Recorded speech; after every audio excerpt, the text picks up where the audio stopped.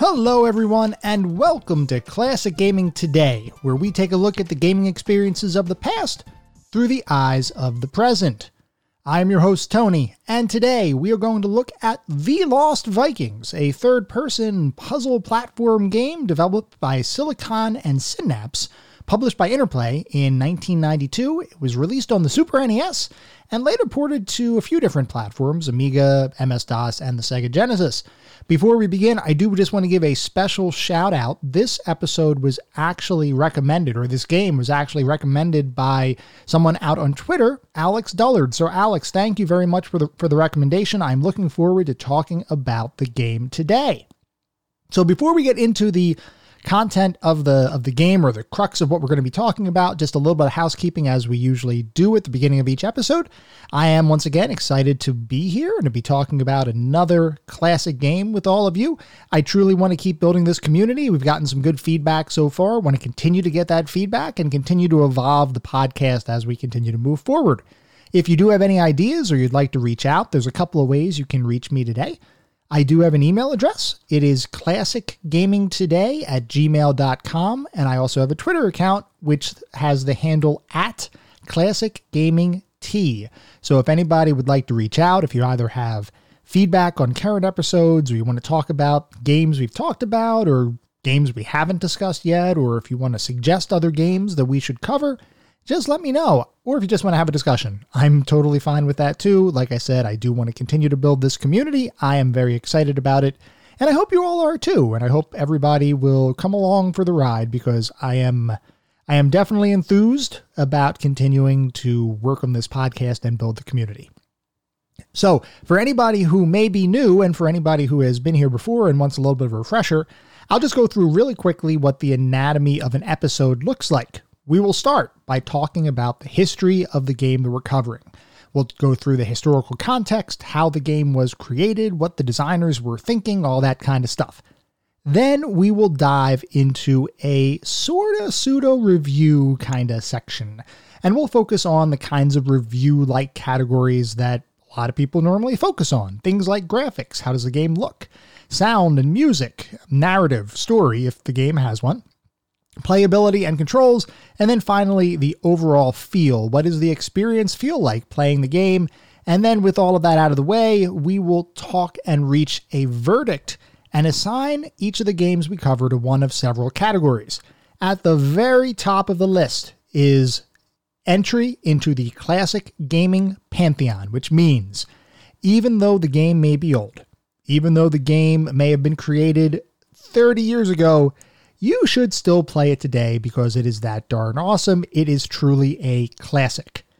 Second rank, not quite in the pantheon, is the golden oldies. So these are games that if you have nostalgia for it or you enjoy the genre, you should probably play the game. And it holds up really, really well to today, even compared to games of today. May not be one of the top games, at least as far as my opinion goes, but it is definitely something worth your time.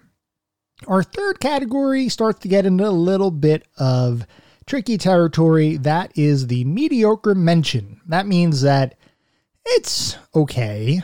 I mean, it's not something that should be totally forgotten. I can't really recommend you to play it, but you might still have a good time, and maybe you'll enjoy it. Most likely, if you're like me, probably not as much. And then, of course, there is the very bottom category, which is the footnote, which means probably don't need to revisit this thing at all. I took the pain, so you don't have to. Let's just leave it to the annals of history, and we don't need to think about it again. As of this episode, there is only one game that has reached the pantheon, and that is Lemmings. Now, granted, we are only 3 episodes in, so you would expect the pantheon to be pretty bare right now, but we are going to continue to build that as we go. I am excited to see where it goes. So we're going to start talking, with that out of the way, we're going to start talking about The Lost Vikings, which is a puzzle platform game developed by a company called Silicon and Synapse back in 1992. The year is actually a little bit tricky because one source that I was referencing said the game was developed in 1992. Wikipedia says 1993. I don't know which one is right. I'm going to go with the 1992 one because the source seems to be a little bit more credible. So for all intents and purposes, Lost Vikings was developed and released in 1992 by Silicon and Synapse, which is a company that may not necessarily be a household name. We'll talk about how that company evolved over time. It might surprise you for those of you who do not know. So, Silicon and Synapse was a small company founded in February of 1991 by several recent college graduates, and they were Michael Morhaime, Frank Pierce, and Alan Adam. That's Adham. Now, the original focus for this company was definitely designed to be a gaming company, but its original focus was on porting games to different consoles and platforms, not necessarily creating their own intellectual property or their own titles. So just so everybody is on the same playing field, the whole concept of porting a game. So think about it like this. When a development company creates a game, a lot of times that game would be focused on a specific platform. So as an example, you might have a company that releases a game on, and just to keep things retro, let's say a company releases a game on the Super Nintendo Entertainment System.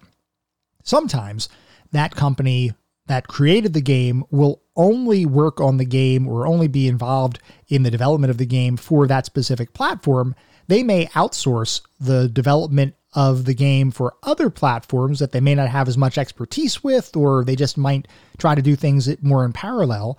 They might outsource that work to a different company to port the game from that base original platform to other platforms so that other people can play it that don't necessarily have, say, the Super Nintendo in this example. You see a lot of that with the distinction between consoles and computer games. You see that a lot because for whatever reason, for a long time, consoles and computer games were two totally different environments and really didn't have a lot of overlap. Had some, but not a whole heck of a lot. So a lot of times development companies might work on a computer game title and then give the porting duties over to a different development company that would then port it into the console-specific code or vice versa, depending on the situation.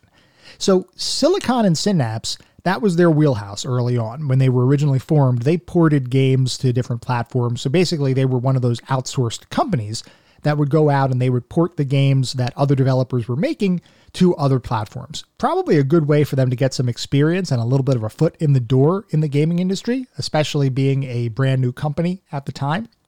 But they decided relatively early on that while the work that they were doing for porting games was all well and good, they started to get a desire to begin working on more original titles, things that they would actually develop for themselves that were original standalone kinds of experiences, not necessarily ports of experiences that other gaming companies had created.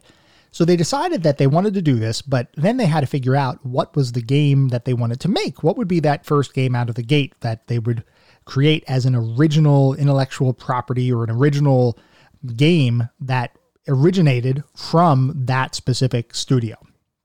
At the time, the team, and this is actually interesting timing, and I swear I didn't plan this out, but at the time, the team was really enjoying Lemmings, which was the game that we talked about back in our very first episode, where basically Lemmings was a computer title that was a puzzle platformer kind of game, and basically the goal there was to escort or help a bunch of these creatures called lemmings get from the beginning of a level to the end of the level, and across the level there would be any number of obstacles that you would have to help the lemmings traverse.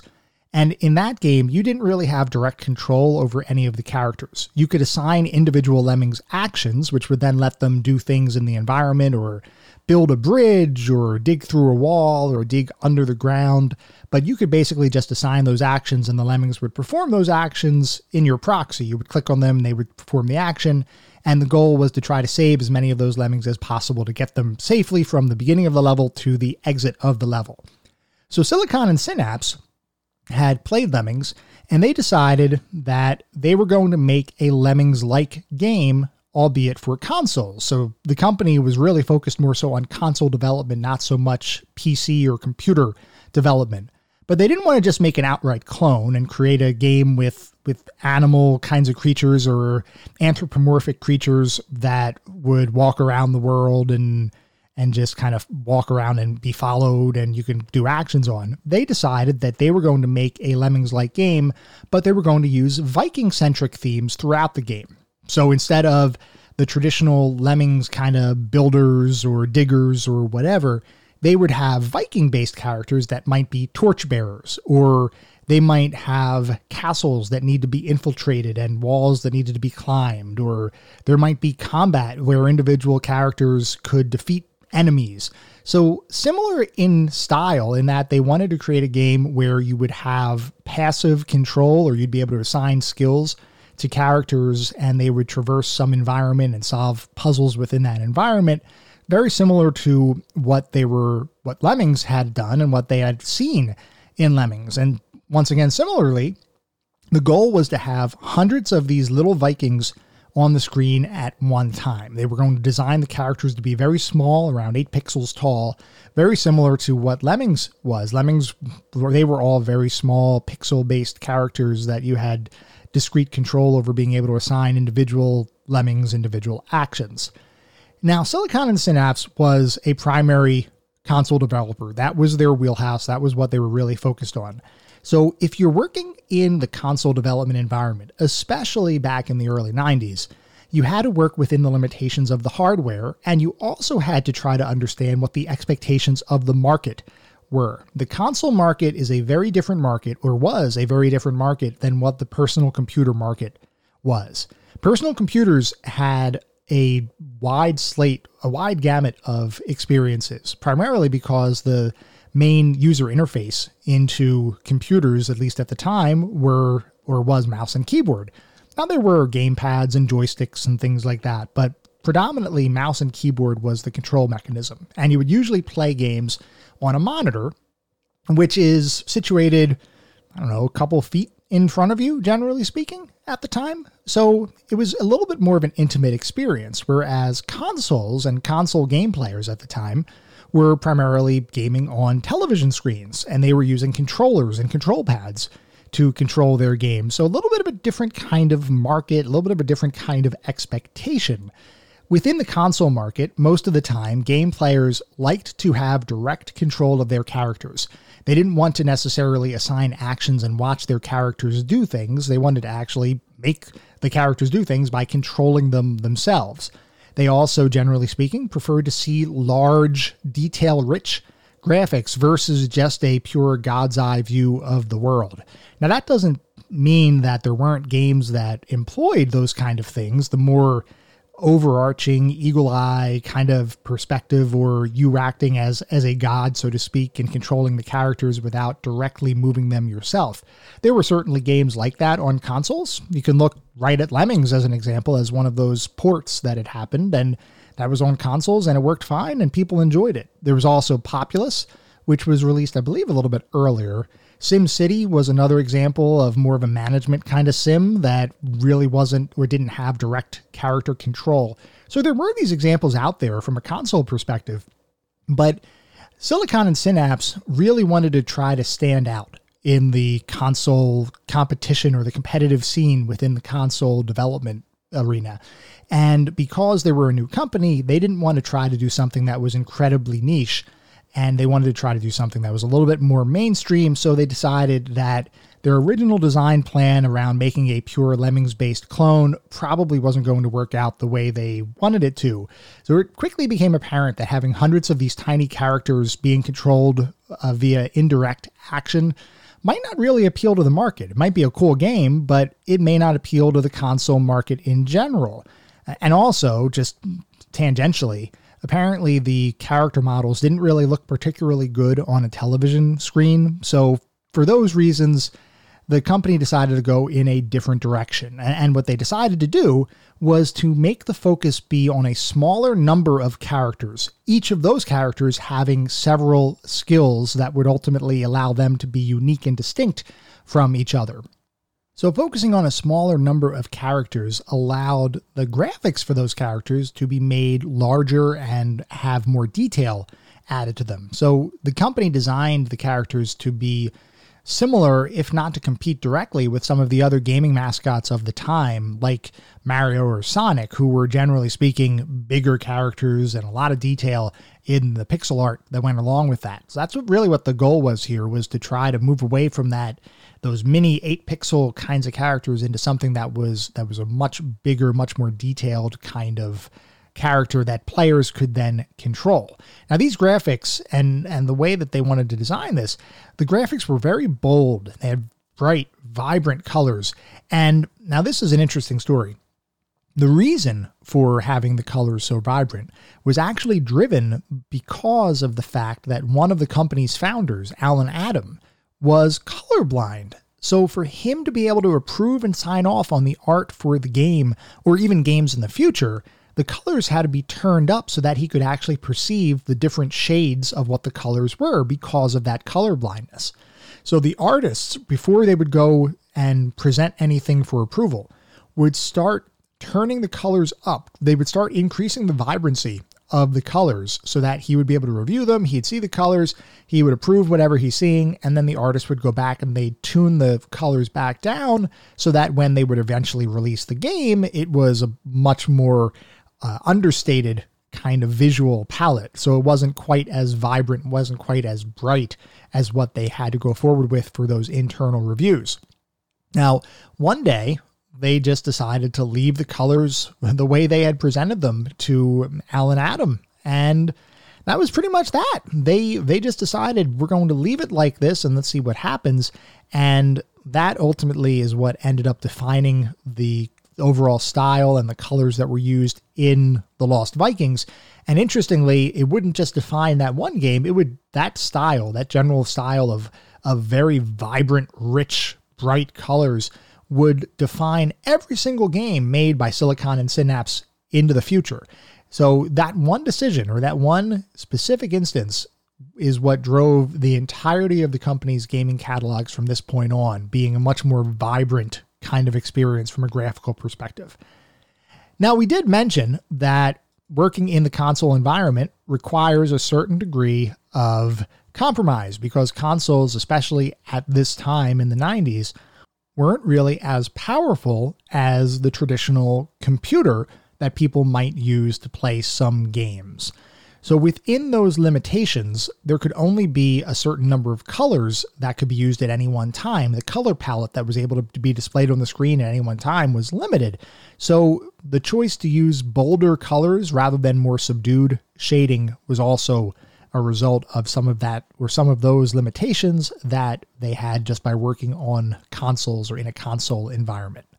Now, as The Lost Vikings evolved over the course of its development, the number of characters would eventually reduce from the original goal, which was hundreds of these teeny characters that you could indirectly control, down to 5 main characters, and then eventually it would settle down at 3 distinct playable characters, each of whom had specific skill sets that could be used and combined in different situations to solve the game's puzzles.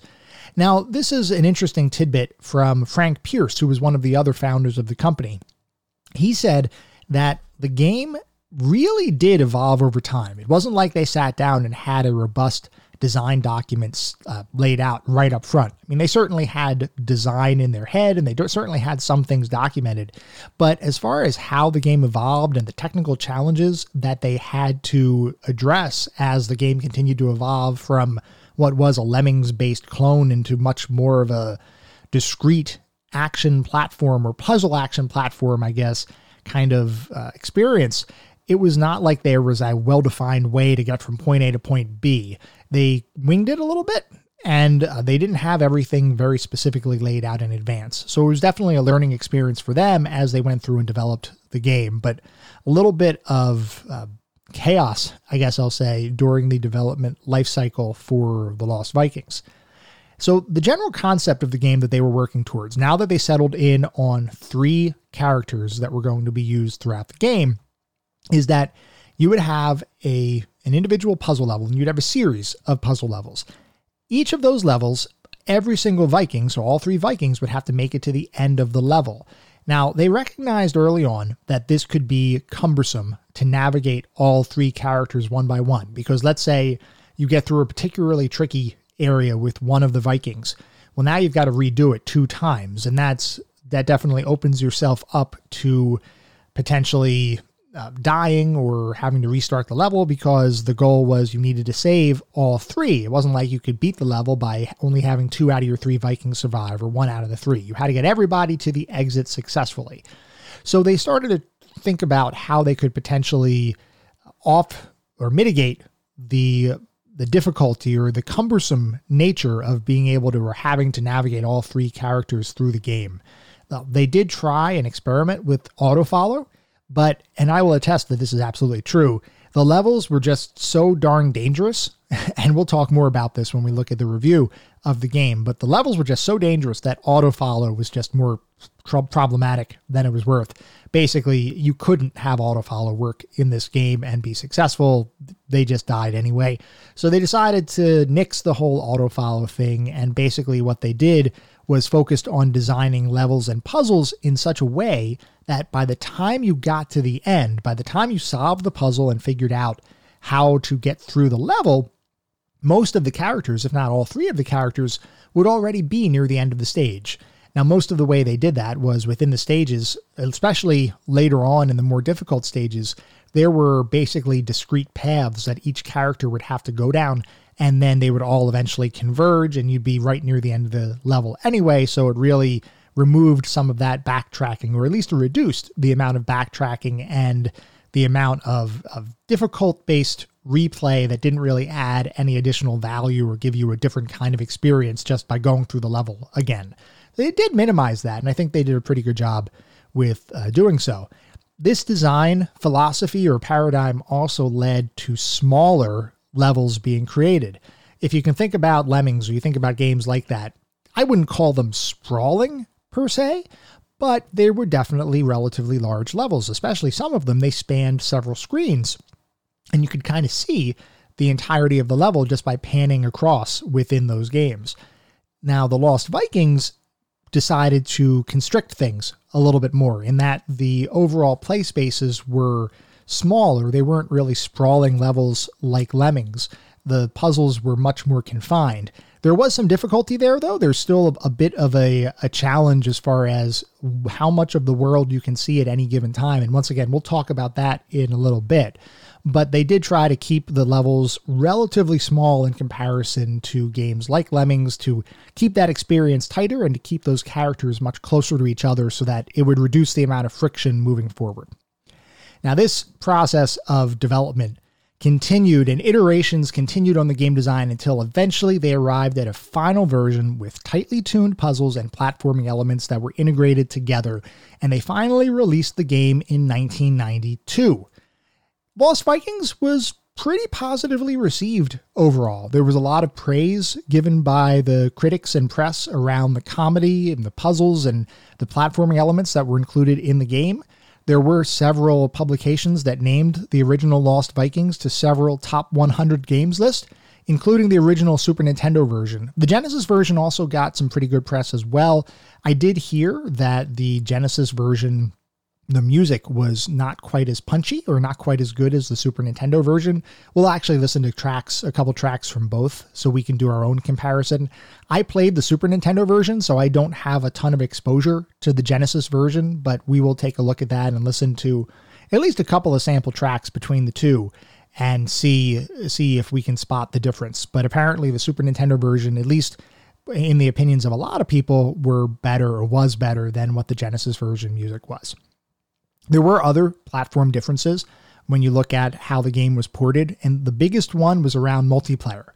So as you might expect, a game with 3 different characters, you would expect potentially to have some degree of multiplayer, and the Lost Vikings did. On the Super Nintendo system, you could have 2 players control the Vikings, which basically meant out of those 3 characters, you can control 2 at any point in time, and then there would be a third Viking that was effectively sitting idle that you would be able to switch back and forth between, or I guess any of the players could switch back and forth between. On the Genesis, there was actually an option to have 3 different people control the characters, which basically meant all of the Vikings could be controlled by individual people, which would presumably allow you to work through the levels a little bit easier. I did read, and I didn't test this myself, but I did read that even with that multiplayer ability, the camera still focused on the first player or the one player Viking, whoever was controlling, whatever the first player was controlling, that was how the camera focused, which I could see being problematic across a lot of those levels, especially the later ones, as you had to really juggle multiple things happening at once and switching back and forth from characters. I'm sure it was a fun time. I have no experience with the multiplayer, so if anybody does, or you say, hey, this was an awesome experience, let me know. I would really love to hear from somebody who has more multiplayer experience with the Lost Vikings, because I just played it solo myself, so there was really no impact there. I would just switch between the characters as I needed to myself without having to rely on anybody else. So around this time, after the game was released, the company decided that it needed to rebrand itself, or at least rename itself. So Silicon, the word silicon was getting confused with the word silicone, and silicone was most famously known as the material used to create breast implants. And the company wanted to avoid confusion, so they renamed themselves to Chaos Studios, which, according to their founders, was a reference to their iterative and somewhat less defined development style at the time. And we talked about that a couple minutes ago, where the design was set in to a degree, but it was not etched in stone, and there was constant iteration there. So the overall development cycle, the overall development process was a little bit more chaotic than what you might expect with at least companies that might have been around a while. Once again, this company was relatively new, so their style, they were still trying to find their footing as far as how they were going to develop things moving forward. A little bit later, the company, which was now Chaos Studios Incorporated, became acquired. It was acquired by a distributor called Davidson and Associates, and this was around 1994. That acquisition actually caused the company to rename themselves yet again. This time, the company name would stick. It ended up being Blizzard Entertainment. And yes, it is that Blizzard, the same Blizzard that pretty much everybody knows today, that has created several franchises that are some of the best known franchises in gaming. Those being things like Diablo, StarCraft, Warcraft, and of course, World of Warcraft, the extension. So Blizzard started out as Silicon and Synapse, and one of their first games, if not their very first individually created game, non-ported experience, was Lost Vikings. And there is a legacy with Lost Vikings. Lost Vikings was not just a one-off kind of thing. Its legacy has persisted today. Blizzard didn't forget about its original game or its heroes. The three Viking characters that would eventually be the main characters of the Lost Vikings would end up having cameos in multiple Blizzard titles throughout the years. They had brief parts, if not background NPC kinds of parts, in games such as Blackthorn, Rock and Roll Racing, World of Warcraft, Heroes of the Storm, and then unfortunately, Heroes of the Storm, I heard, is getting shut down. But for those who don't know, Heroes of the Storm is effectively Blizzard's answer, or it was their answer to League of Legends and Dota 2. But apparently that game is getting shut down. The Lost Vikings were actually a hero in that game. There was also a sequel, Lost Vikings 2, which was bigger and more complex than the original. 2 more characters were added in addition to the original 3 Vikings, who all got some reworked skills, and it was released on more platforms, some of which were CD-based platforms, and those CD versions contained more realistic, and I'll use the term loosely, pre-rendered 3D graphics, had some CD music in there, and also included voice acting, which, as you might expect, the more cartridge-based console versions could not really replicate because the overall size requirements just weren't there, where the space wasn't available on the consoles. So Lost Vikings continues to remain relevant even today. And most recently, the game, along with its sequel, I believe, was included as part of a bundle of games released for Blizzard's 30th anniversary, which was called the Blizzard Arcade Collection. That came out back in 2021. So that was the last that I've seen the Lost Vikings in regular gaming culture today, but who knows? We may see them again in the future. So with that, we are going to transition to talk more specifically about how it felt to play the game in 2022. I'm going to cue up some music and we will be right back.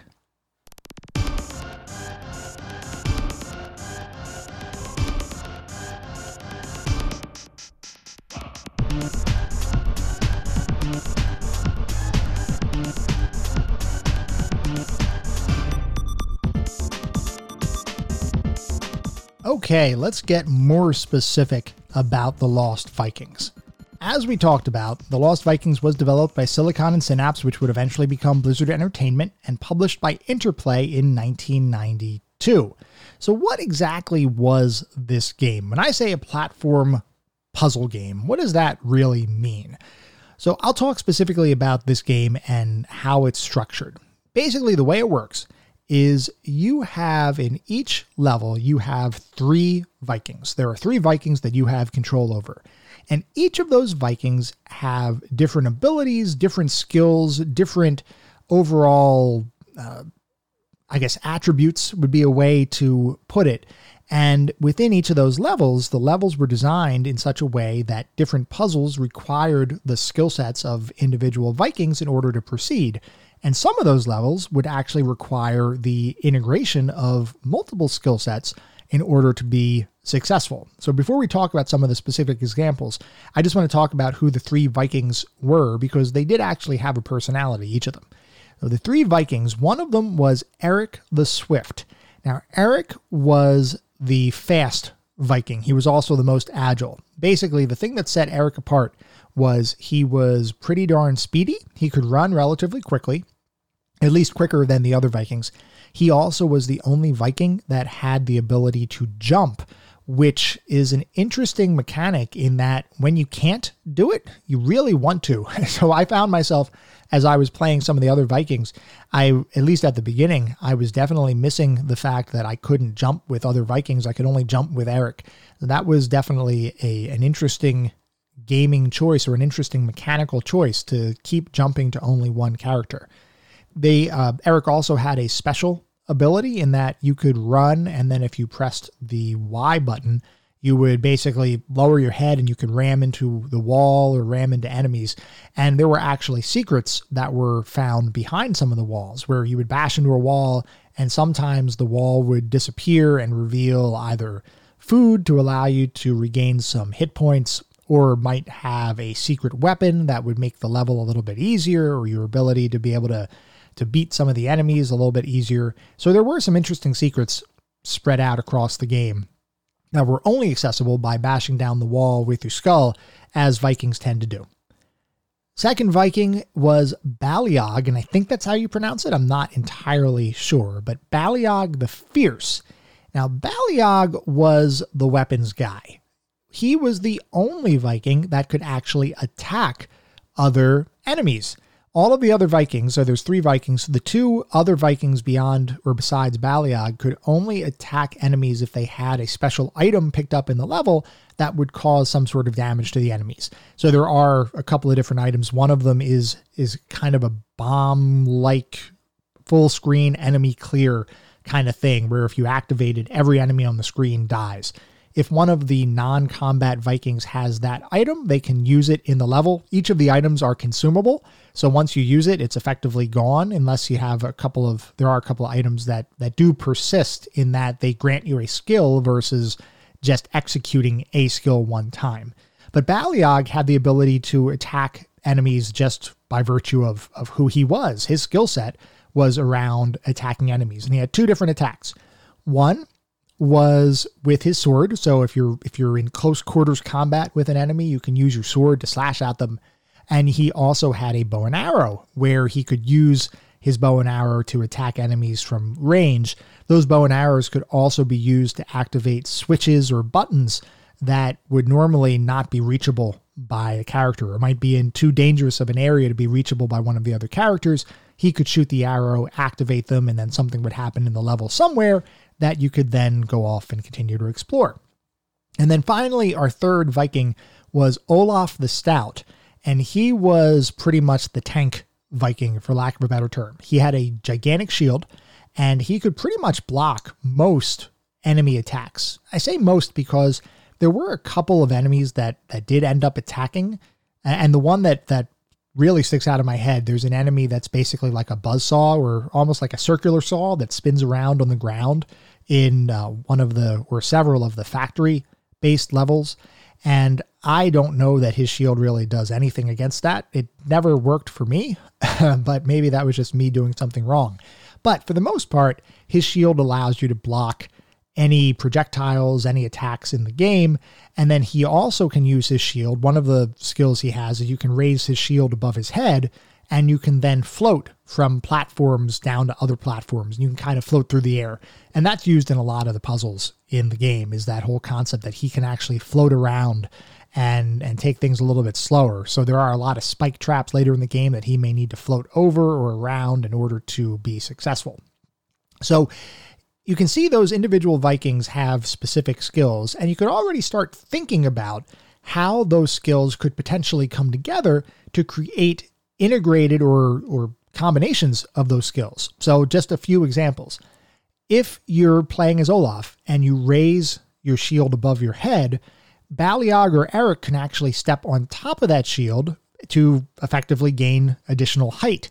Now, Eric would be able to jump on top of that shield, which might allow him to jump onto a platform that's further away and continue to progress through the level. Baliog, of course, could not jump, but he could walk off of other platforms and land on the shield, which would then give him some additional height as well, albeit he wouldn't be able to jump beyond that to get to new platforms. But there are a couple of stages where that actually comes into play, and that actually helps out. There are other combinations of skills as well. One of the things that I like to do as I went through the levels is I would focus on Olaf because, like I said, he was the tankiest kind of character, and I would basically put him out to the front of my group. I would have his shield at the ready, and I would have the other characters progress behind him so that if we found an enemy, he would stay up in front with his shield raised, and then I would switch over to Baliog to pepper the bad guys with arrows and eventually beat them. So there are a bunch of different skill combinations throughout the game. Those are just a couple of examples. But basically, with those three characters, that was the crux of then what would happen throughout the rest of the game. That's those combinations of those skill sets is what would allow you to get through the game and would allow you to beat any of the puzzles in the game. Before we get into more specifics, I do want to take a look at the back of the box because, I don't know, I find it interesting. Because back then, when games would be released, you really mostly only had the back of the box to go on to determine whether you were going to play a game or whether you were going to buy a game or not. I remember going to video game rental stores, and sometimes there were games I was unfamiliar with. All I could do was look at the box and determine whether it was going to be a good time or not. And sometimes the box lied to me, but I still enjoy looking at it anyway. So the back of the box for The Lost Vikings says, "It's just another cool day of Nordic seafaring and pillaging when Eric the Swift, Baliog the Fierce, and Olaf the Stout are suddenly sucked into an alien spaceship. And only you can help them find their way home. But each mysterious door you help them through throws them into different eras in time and smack into new enemies. Will Baliog conquer Elmo the dinosaur in Prehistoria? Will Olaf shield himself from the berserker mummies in the Great Pyramids of Egypt? And can Eric outrun the maniacal Ripsaw in the Great Factory? Hurry!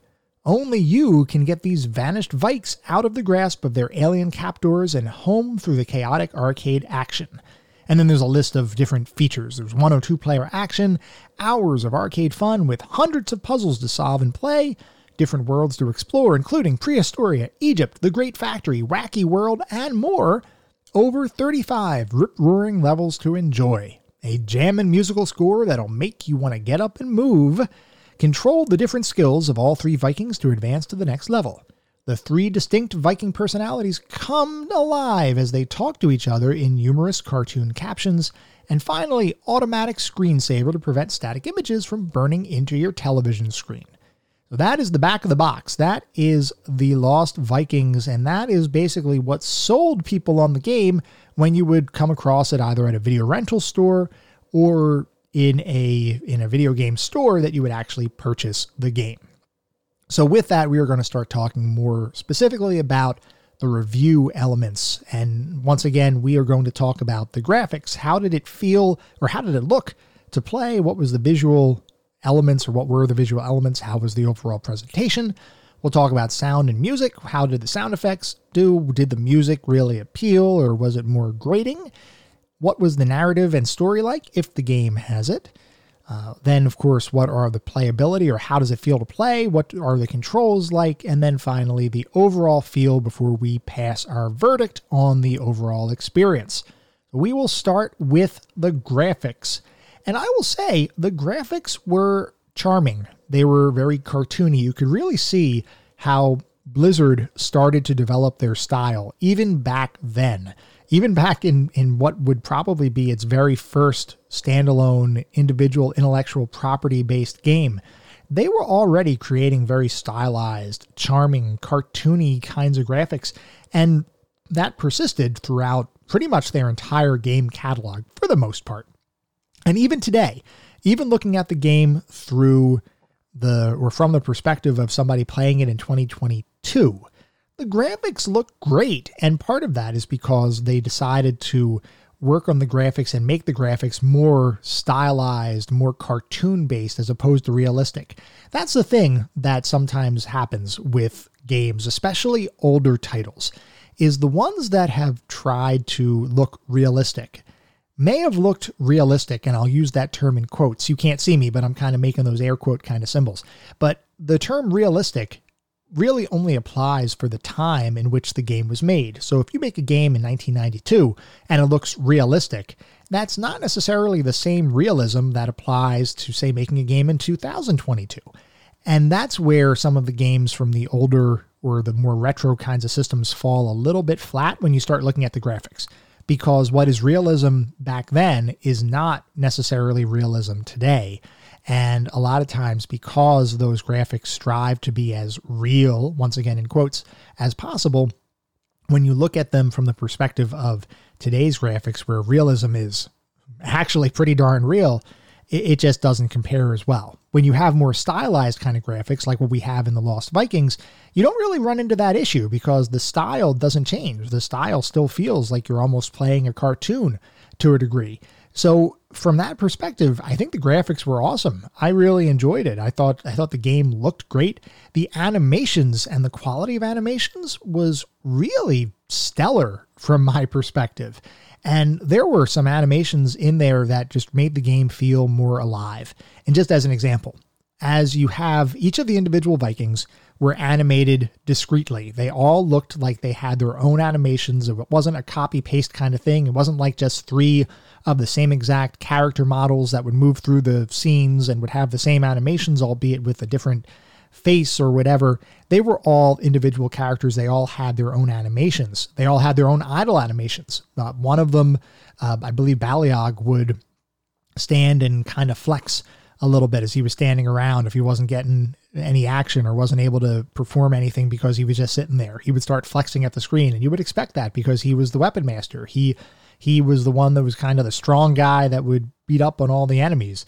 They all had their own animations. I was really impressed as well when a character would fall through the game, and there's a lot of falling in this game because there's a lot of levels to navigate that have a lot of verticality.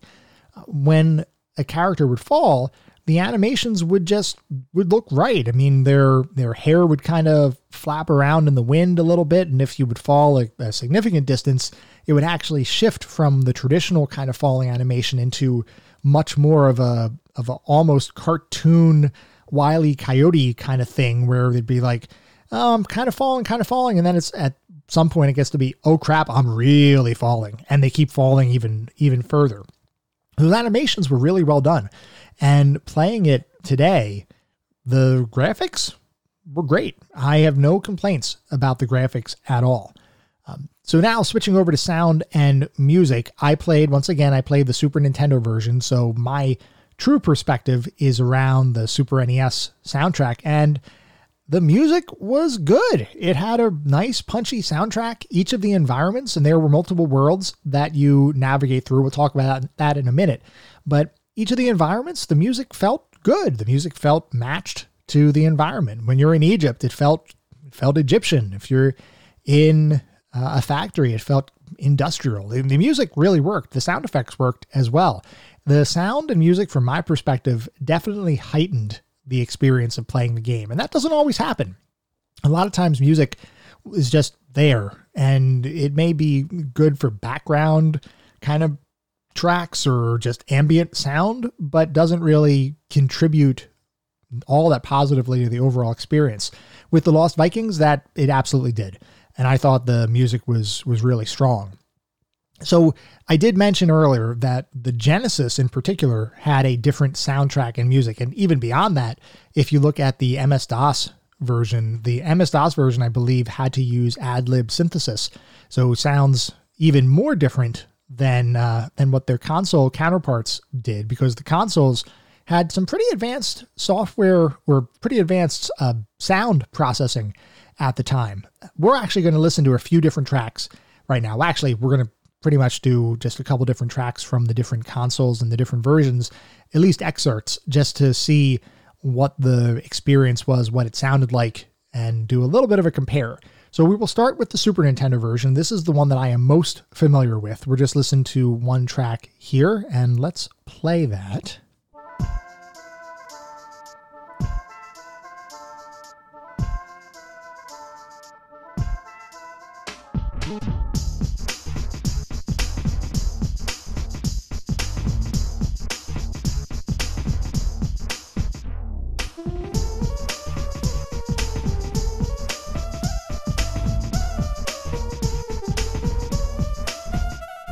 So you could hear the sound. It just sounds right. It sounds really good. It sounds as you would expect a game from that era to sound, but it doesn't sound bad at all. It sounds like something you would listen to even today in an indie title or something that's designed to be more retro.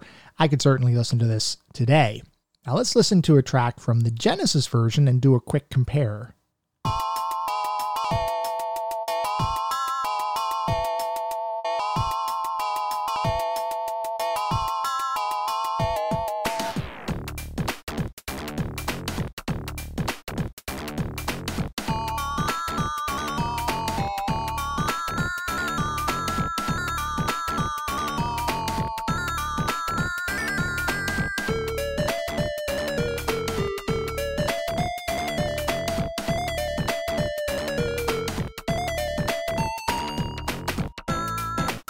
Immediately you can hear that the Genesis version just isn't quite as good, at least, and I know it's subjective, but it's just not quite as high quality as what the Super Nintendo version is. And like I said, subjective, but I definitely thought the Super Nintendo version was better. And now, just for kicks, let's listen to a soundtrack track from the MS-DOS version. Once again, you're going to hear a difference immediately because this is all synthesis based and is not necessarily going to sound as rich as the console versions of the soundtrack. So let's take a quick listen to one of those tracks, and then we can move on from the sound section.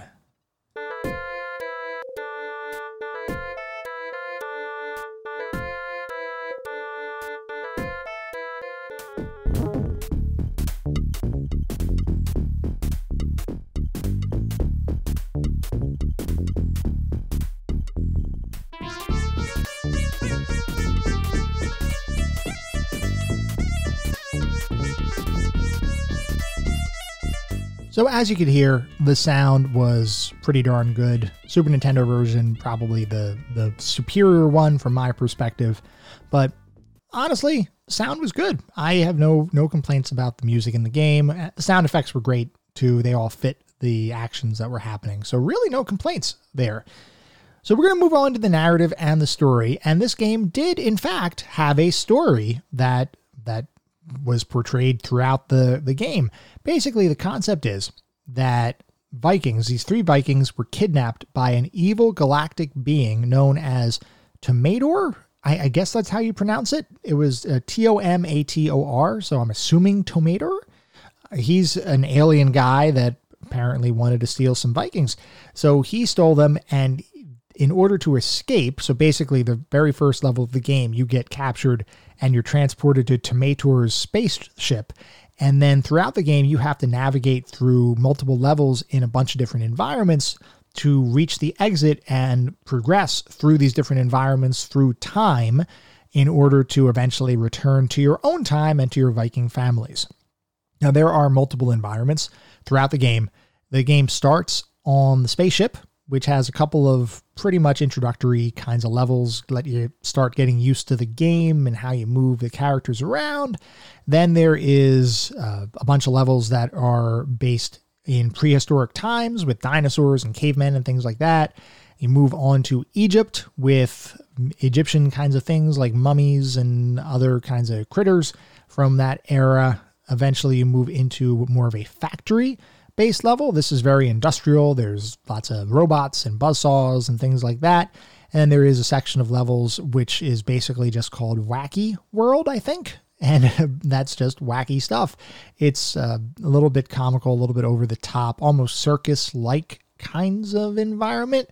And each of the environments, beyond having different enemies, which all fit in nicely with what you would expect to see in those environments, they also include different puzzle-based elements or different mechanics within each of the levels.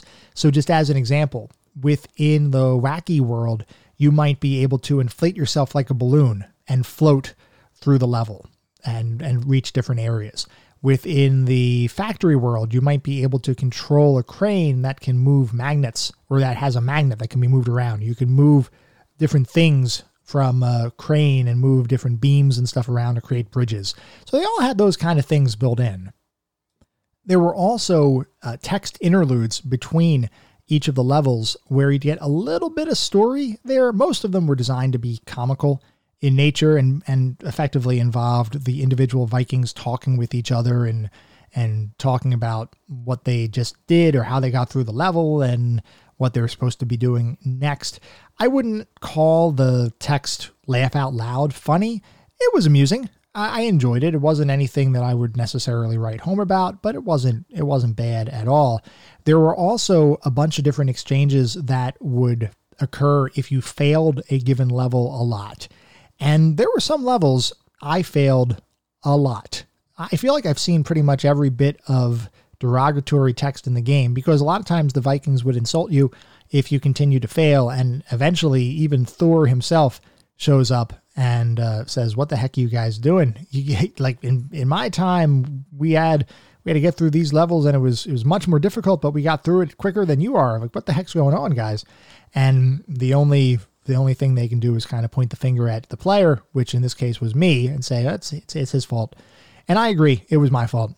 But the game is actually pretty darn difficult, which gets us into the playability and controls section. Now, here's an area where I have some opinions, and they may not be as positive opinions as what I've felt so far. I mean, I think the graphics were great, sound and music, great.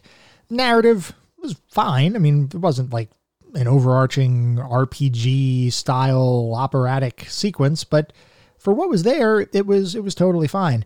The controls take some getting used to.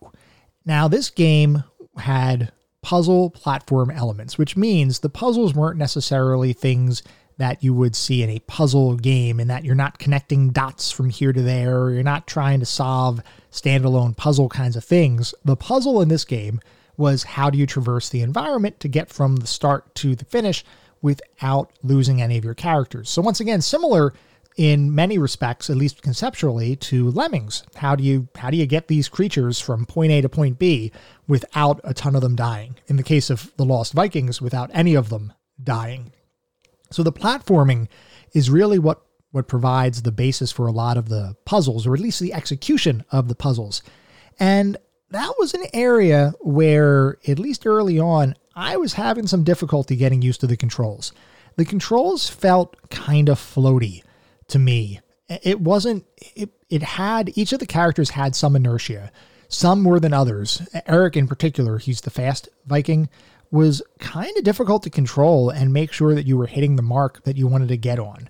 Like, there might be spring pads that you have to bounce off of, and just trying to navigate and make sure you hit the spring pad in the right area, especially when each of the Vikings had different inertia and different movement speeds for everybody, was a little bit of a challenge. And sometimes I did get frustrated with the controls. And that did lessen as you go throughout the game, because you get used to it and you start to compensate, or you start to learn the language of the controls for the individual game. So eventually I got pretty good at navigating the levels and not making some of those silly mistakes, but it does take some getting used to. This is not a game that is just pick up and it feels 100% perfect right out of the gate. Like the kind of game that I would say is like that, where you pick it up and you're just like, oh, this just feels right.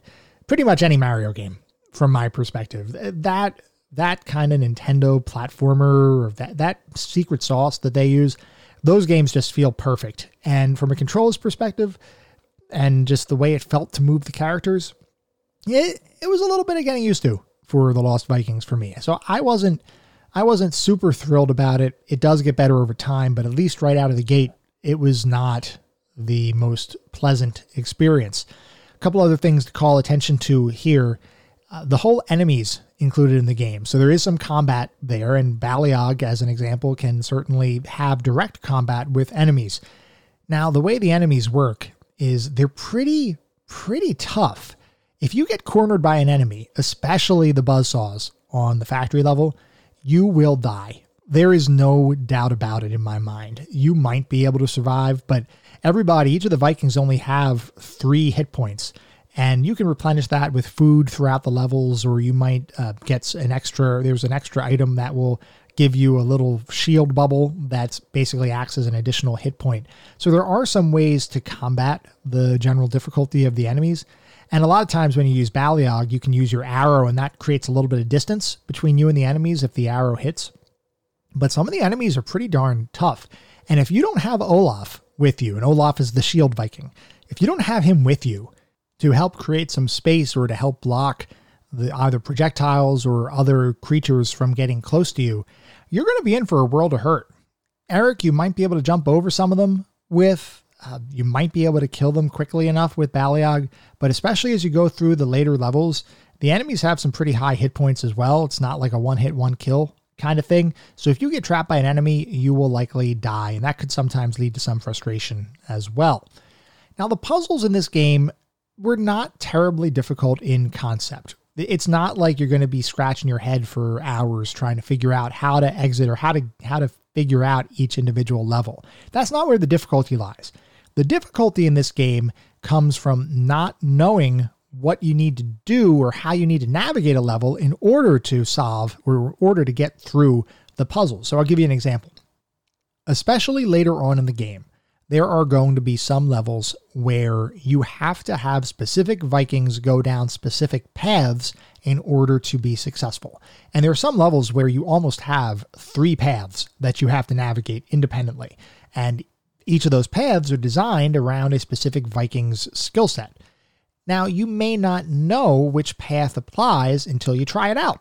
So maybe you see a path off to the left of the screen, and because you don't see a heck of a lot of the level on each of the screens to begin with, because these are much more confined kind of levels, you don't really have any sort of scrolling available to check out what might be over to the left or over to the right or up or down or whatever. You might send one of your Vikings down a particular path and eventually realize, oh crap, this isn't the path designed for that Viking. I'm now stuck and I have to restart the level. Or just maybe it creates a extra difficulty for you. But a lot of times you do have to, in fact, restart the level. And I restarted levels quite a bit as I progressed through the game. Some were just execution errors on my part. I didn't do the level the right way, or I got trapped, or I fell off the world, or I fell off a platform and I spiked myself, I impaled myself on some spikes. There's any number of things that could catch you here. But the navigation of the levels rely, especially later on some trial and error. And that can sometimes create a little bit of frustration as well, because sometimes that trial and error doesn't become apparent, or the solution to the trial and error doesn't become apparent until later in the level, which means you may lose progress that you thought you were doing great. And then you finally get to a part where everything falls apart and you can't progress. So you have to restart the level. Overall, the playability, it was fine to play. The controls were it took some getting used to for me. So a little bit of a knock there, at least from my perspective, but not something I would consider significant, but definitely something that's noticeable, especially if you compare it to some of the other games of the time. So overall, how did I feel? How did I feel playing The Lost Vikings? I have to say, I enjoyed it. I thought it was a good game. I thought it was a good experience. It holds up even to today. There are some minor things, minor frustrations that you have to deal with. So a couple of things I want to just note, and we talked a little bit about some stuff before, but there is some frustration. I did feel some frustration executing some of the platforming elements of the different levels. And that's partially the controls and getting used to the controls. Part of that is just there is a lot of precision needed to get through some of these levels, much more than what I would have expected. And once I wrapped my head around that, it got a little bit better. But there are some levels that just require an insane amount of precision, and even some levels that require a good amount of timing in between, switching between characters and making sure the right character is doing the right thing at the right time, and juggling all of that in addition to the platforming elements is a little tricky. It was difficult. It was a much more difficult experience than what I expected, especially the late levels. Some of those late levels were incredibly difficult. I think there was at least one level that I spent well over an hour trying to beat. And that's not because I didn't understand what I needed to do. I knew exactly what I needed to do, but the execution and trying to actually execute what I needed to do, it just wasn't happening for me. And there were several times where I would get 2 of the Vikings to the exit, and then the third one, right near the exit, I would slip and fall in a spike trap and die, which means I have to redo the whole level again. And that was frustrating. I'm a big believer in playing the games as they were originally designed, which means I don't use save states. I don't use walkthroughs. I basically just try to address or try to play the game the way I would have played it back when it was released. And in doing so, you can sometimes hit some of that frustration because the experience was good. It wasn't ridiculously smooth. It didn't have a lot of the creature comforts that you would expect today. There are no checkpoints in levels. If you fail, then you fail. You have to restart the level. None of the levels were too large. There was one level late in the game, I think it was the second to last level, where it actually had multiple stages that had to be completed without dying. And by multiple stages, I mean you basically have to get to the exit 3 times throughout the stage in order to win. And that was just a little bit unfair. At least it felt unfair because I got past this first section and I thought, oh, that wasn't a bad level. That was actually pretty darn easy. And then you get to the exit and then you get notified, nope, this isn't the exit. You got to do more. So you go do more. And then you get to the exit and you're once again told, nope, you still got to do more. This is not the end of the level. And then do it one more time and finally you exit the level. But it really hurt when you get to the third stage of one of these levels, of this level, and you fail right at the end, because then you have to go through another couple stages of that level before you can even get back to the part where you failed on. And the thing is that the levels, like I said, aren't terribly difficult to understand what to do. And this particular level that I'm referencing was the first stage in particular was really not hard. Even the second stage wasn't too bad. But if you fail on the third, you got to redo these 2 other areas, which may not be difficult, just repetitive and a little tedious. So not having those checkpoints in there, I get it. I understand that was just the stylistic choice of the time, where that was kind of the design philosophy of the time, but it did take away a little bit from the experience and added some frustration there. Now, difficulty was okay. There was a ramp up from the beginning. I did feel like there were some difficulty spikes throughout the game where the ramp wasn't quite as smooth as it could have been, especially the late levels. The difficulty just jumps up dramatically. I can't overstate it enough how dramatically the difficulty ramps up when you get to the later levels, especially the later levels in the wacky world and then the spaceship levels, and not just the difficulty in execution, but also the length of the individual levels seems to increase as well, which means not only are you dying more because the difficulty is harder, but you're also having to spend more time in the levels because they're just larger levels, more things to do, more things that you have to take into account, more things you have to work from a timing perspective.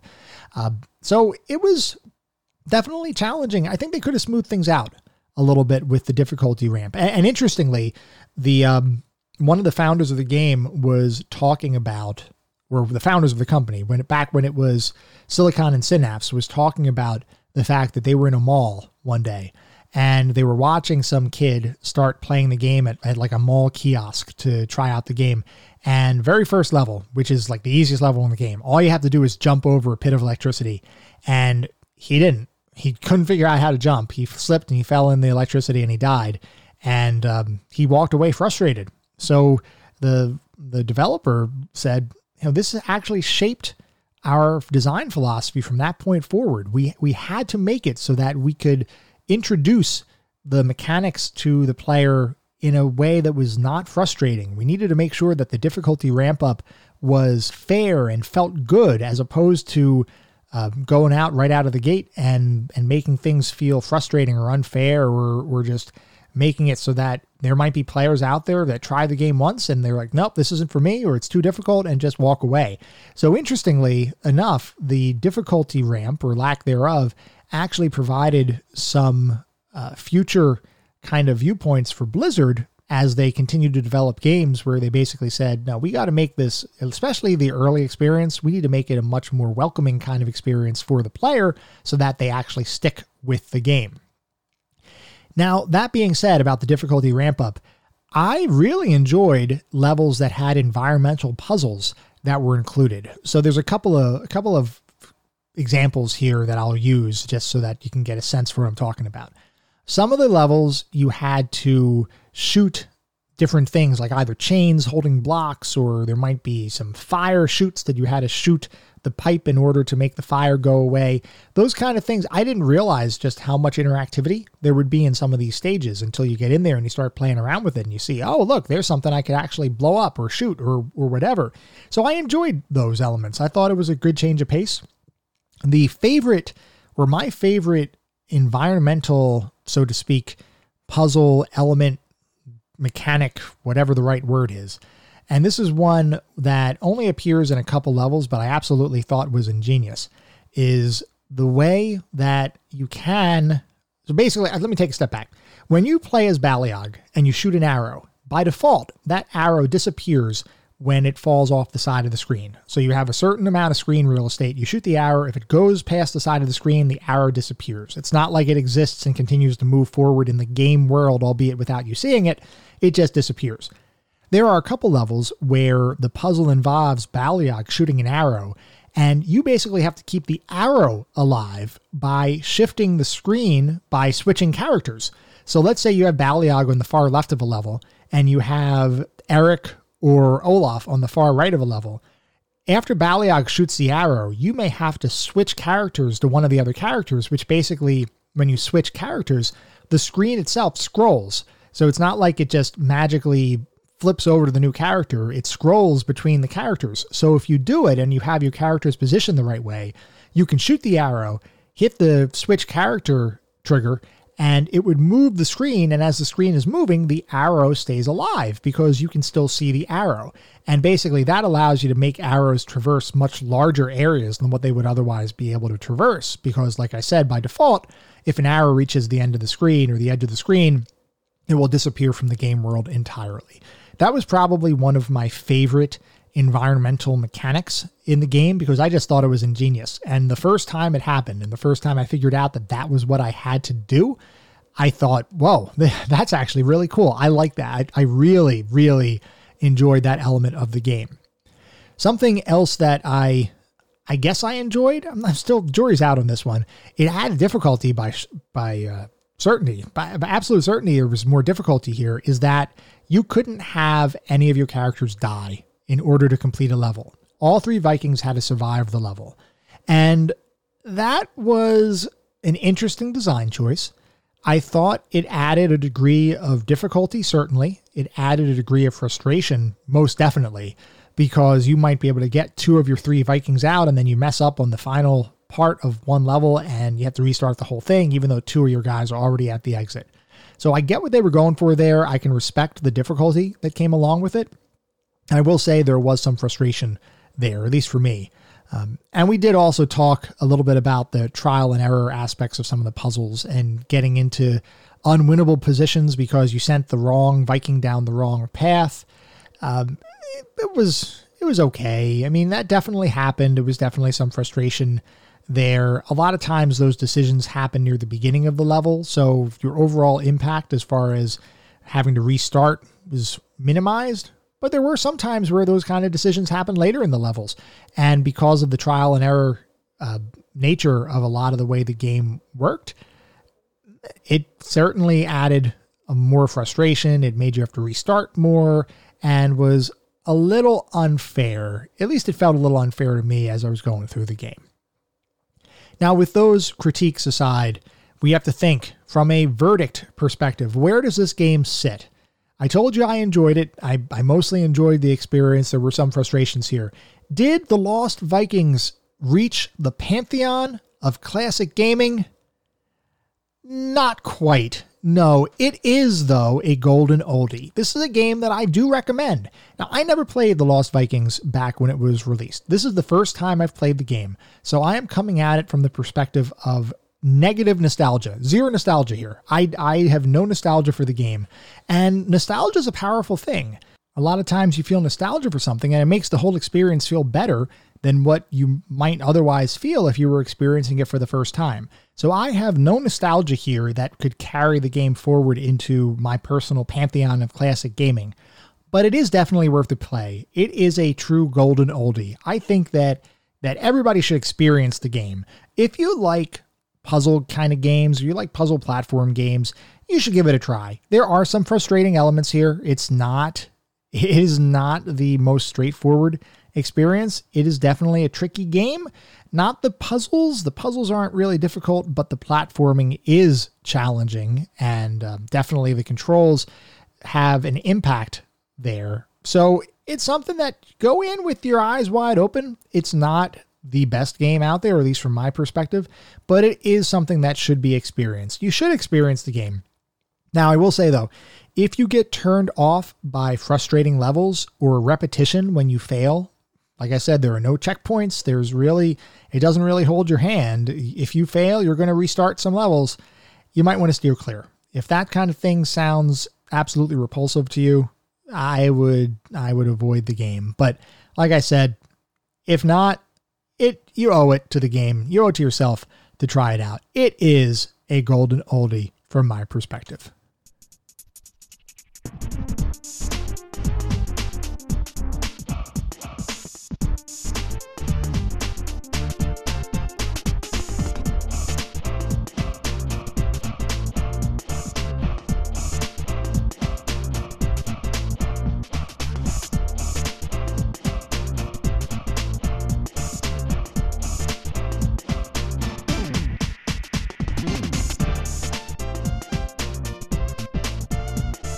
That was our episode on The Lost Vikings. I hope you all enjoyed it as much as I enjoyed playing and talking about it. Just a quick reminder, we do have social media out there. You can follow me and interact with me on Twitter with the handle @ClassicGamingT. I also have an email address, classicgamingtoday@gmail.com. So if anybody is interested in having a discussion, would like to provide some feedback, or would like to write in and have your comments read on the show, feel free to reach out. I am very interested in continuing to grow the community, and I would love to hear what you all think. Now, our next episode, which will be coming in around a week, is going to be focused on Rebel Assault, which was a cinematic Star Wars Rails shooter released in the earlier 90s. Feel free to write in if you have any opinions about it. If you'd like, once again, your comments read on the show, let me know. I would love to read them. I'd love to hear what you all think about the game. And I will not give any spoilers here because I certainly have my own opinions of it based on when I played it as a kid. And certainly now, as I'm playing it as an adult, I have some thoughts. I would love to share them. I'd love to hear some of your thoughts as well. I'd also encourage everybody to, if you feel the desire to do so, leave a review on your podcast service of choice. Now, as always, I am not interested in bolstering star counts or getting artificial inflation of stars and ratings and things like that. That's not what this is all about. I want to make sure that I'm creating the best possible podcast for all of you. I want to make sure that our community is thriving, and I want to make sure that I can get the feedback needed in order for this to be the most successful podcast that it can possibly be. The only way to do that is if I can get some feedback from everybody. So I encourage everybody to leave a review. If it's positive, awesome. If it's not so positive, let me know that too, because I want to make sure that we are making something that is truly special and that all of us can enjoy. We are still growing. We are trying to develop the community. That growing and developing the community aspect will probably never end. That's just continual. But I do feel the need to continue to mention it because it is really one of my goals here. It's not just about doing research about games or talking about games and playing them and things like that. I really want to experience the whole gamut of gaming and the discussion, and just I want to experience it with everybody. I want to build that community so that we can have those discussions. I'm excited about it. I hope you all are too. So we will be back in around a week with our next episode. And until then, I just want you all to remember, sometimes the gaming experiences of the past are just as good, if not better, than the games of today. Goodbye, everyone.